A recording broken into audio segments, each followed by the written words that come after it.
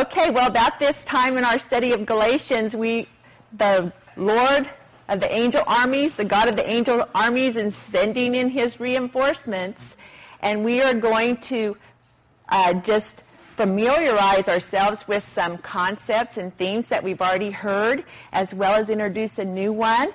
And I would like to begin Galatians chapter 5 by going to the Lord in prayer.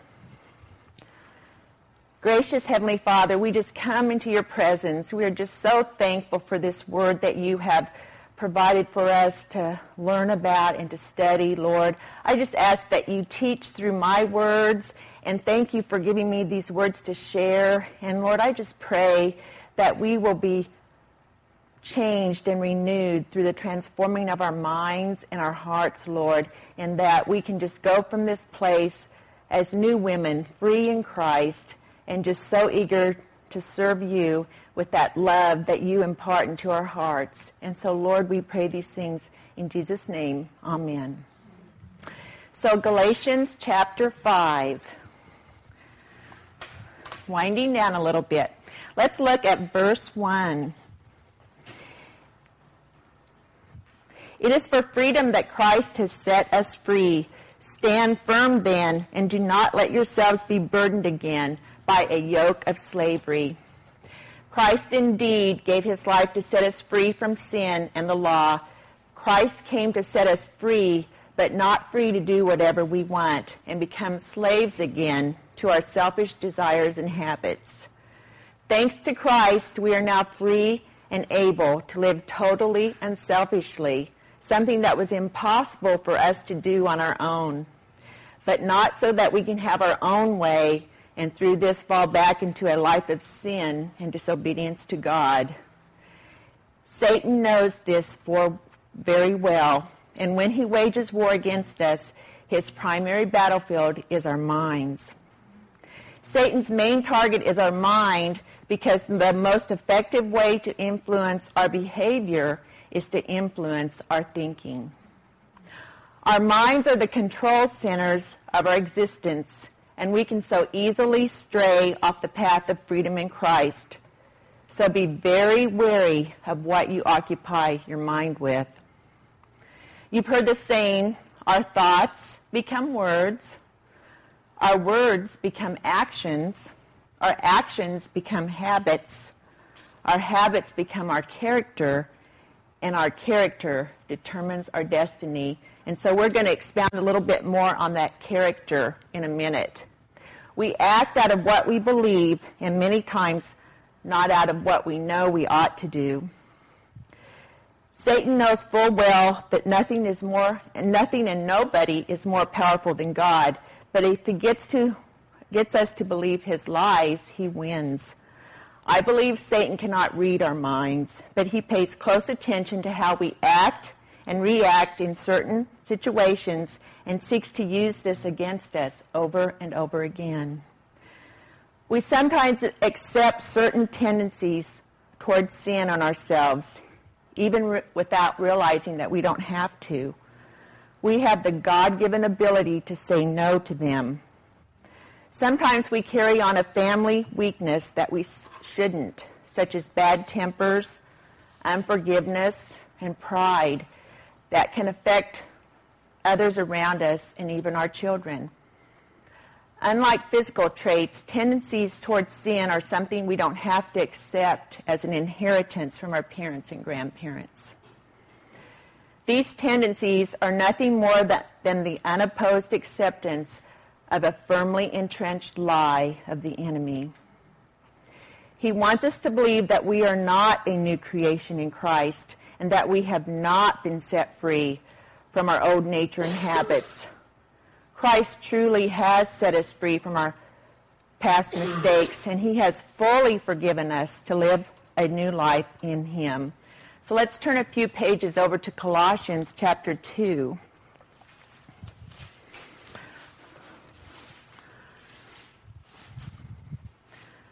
I'd like to read verses 13 through 15. When you were dead in your sins and in the uncircumcision of your sinful nature, God made you alive with Christ. He forgave us all our sins, having canceled the written code with its regulations that was against us and that stood opposed to us, he took it away, nailing it to the cross. And having disarmed the powers and authorities, he made a public spectacle of them, triumphing over them by the cross. This tells us that Satan lost all authority at the cross, and Christ overcame the forces of evil. We need to pray, Lord, help me to stand firm in the freedom you have secured for me. Make me aware when I am accepting some bondage in my life for which you died to set me free. Jesus in John 8:36 tells us that whom the Son has set free is free indeed. So let's seek to walk forward in this freedom. So let's turn now to verses 4 through 6 in Galatians chapter 5. You who are trying to be justified by law have been alienated from Christ. You have fallen away from grace. But by faith we eagerly await through the Spirit the righteousness for which we hope. For in Christ Jesus neither circumcision nor uncircumcision has any value. The only thing that counts is faith, expressing itself through love. Humanly trying to save ourselves by attempting to keep all of God's laws sets us up for failure and separates us from God. We are saved by God's grace through faith. We've heard that before. Not by works, but love for God and others is the response of those who God has forgiven. In Luke 7:47, Jesus says, "Those who are forgiven much love much." When Paul says you have fallen away from grace, he does not mean that you have lost your salvation. That is secured in Christ. Our faith, though, can be monitored in our expressions and acts of love to God and to others. Let's look at verses 7 through 10.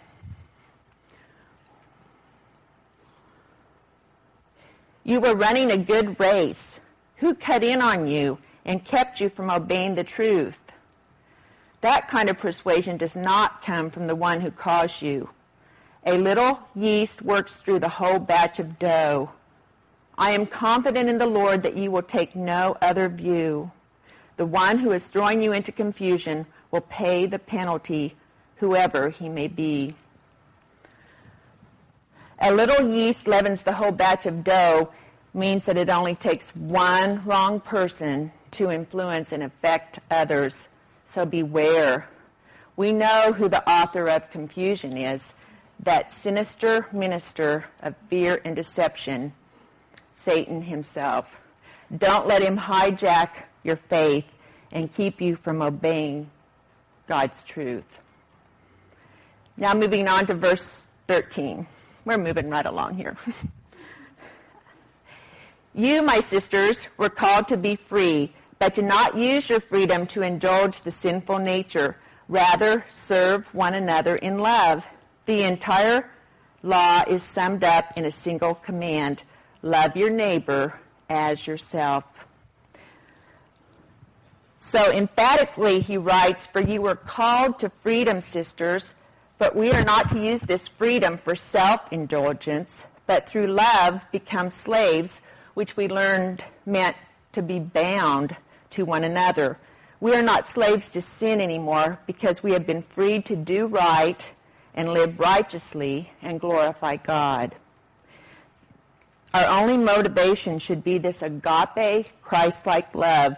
A question to ask ourselves is, how are we exhibiting our faith and love in how we react to and treat others around us?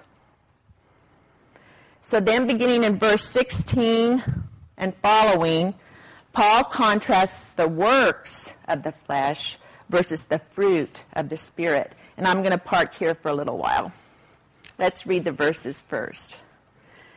So I say, live by the Spirit, and you will not gratify the desires of the sinful nature. For the sinful nature desires what is contrary to the Spirit, and the Spirit what is contrary to the sinful nature. They are in conflict with each other, so that you do not do what you want. But if you are led by the Spirit, you are not under the law. Familiar words? Sounds familiar. Mm-hmm. So in your Bibles, different versions may have different words here for the sinful nature descriptions. But mine says the acts of the sinful nature are obvious: sexual immorality, impurity, debauchery, idolatry and witchcraft, hatred, discord, jealousy, fits of rage, selfish ambition, dissensions, factions, and envy, drunkenness, orgies, and the like. I warn you, as I did before, that those who live like this will not inherit the kingdom of God. What a long list, almost as long as Britt's list. Verse 22 says, "But the fruit of the Spirit is love, joy, peace, patience, kindness, goodness, faithfulness, gentleness, and self-control. Against such things there is no law." So here in the last couple of verses, we see the 9 character qualities that speak of the theme as the fruit of the Spirit. This is not the fruits. This reference means that the fruit of the Spirit is love, which is used to signify the visible evidence of His work in us. The fruit of the Spirit is love, the visible evidence of His work in us. In John chapter 15, Jesus tells the parable of the vine and the branches. Here he emphasizes that we are to abide in Him as the branches abide or stay connected to the vine. The result of this close fellowship with God will be manifested as fruit. He will produce visible markers in our lives that identify us as His children. Consequently, our lives should not only bear evidence of God, but this evidence should be attractive and beneficial to others. God created and blessed us to be a blessing to those around us. He will work in us and through us to minister to others. John 15 verse 8 tells us to bear much fruit. This comes with maturity in our walk with Christ and serving others. It is our assignment to serve, and we are called to go, which means it is not a passive assignment. And we are called to bear, which means that we carry on that which God continually produces in and through us. He wants this fruit to endure and make a lasting difference for His kingdom. So what is this fruit? Well, we all know what apples, oranges, grapes, and bananas look like. We can easily recognize physical fruit, but what is the spiritual sense of fruit? This fruit refers to the results of the believer's walk with God. These are the character qualities produced as we abide with Christ. So I'd like you to say them with me. The first 3 are just one syllable. So it's love, joy, peace. The next set are 2 syllables: patience, kindness, goodness. And lastly, the 3-syllable ones: faithfulness, gentleness, and self-control. How attractive we will become to others as we allow Christ to change our character into His and experience these amazing results. In Ephesians 2:8, when it tells us that we have been saved by grace through faith, verse 10 tells us that we were created in Christ Jesus for good works that God prepared in advance for us to do. God clearly has a plan and purpose for each of our lives, which will be unique and significant, because the outcome of His working in us ought to be His working through us. 1 Peter 4:10 says, "As each one has received a special gift, employ it in serving one another as good stewards of the manifold grace of God. As you seek to serve the Lord and bear fruit for him, he will give you more and more and more opportunities to share his love, and your unique gifts will become more and more evident over time. So love, joy, peace, those are the characteristics of a strong faith life. Andrew Murray describes them this way. Love, true devotion to God, to believers, and to all people. Joy, the proof of the provision for every need of courage and faith for the works we have to do. I might add that this joy is an inner well-being as contrasted to happiness, which is based on outward circumstances. Peace, the blessed state of undisturbed rest and security in which God can keep our hearts and minds. One of my very favorite Bible verses is Isaiah 26:3, which says, "He will keep in perfect peace she whose mind is steadfast, because she trusts in you." That's Isaiah 26:3.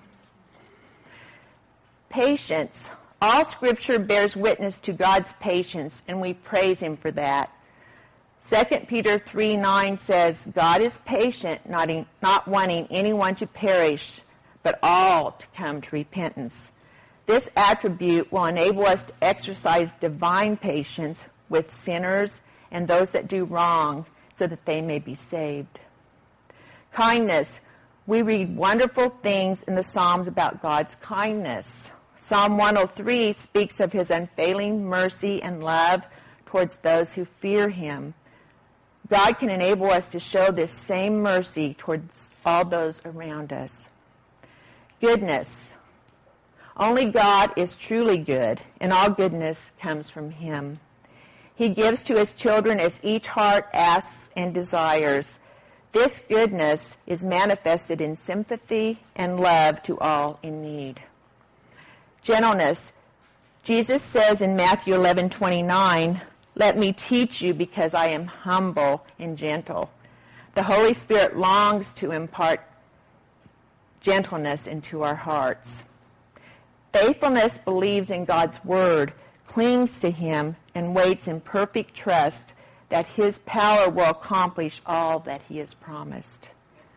Self-control enables us to use restraint, carefulness, and unselfishness in our desires and in all our relationships. Titus 2:12 tells us that we should live in this evil world with self-control, right conduct, and devotion to God. We should show self-control in all our dealings with the world and its temptations. Seek to be righteous in doing God's will and live in close communion with God himself.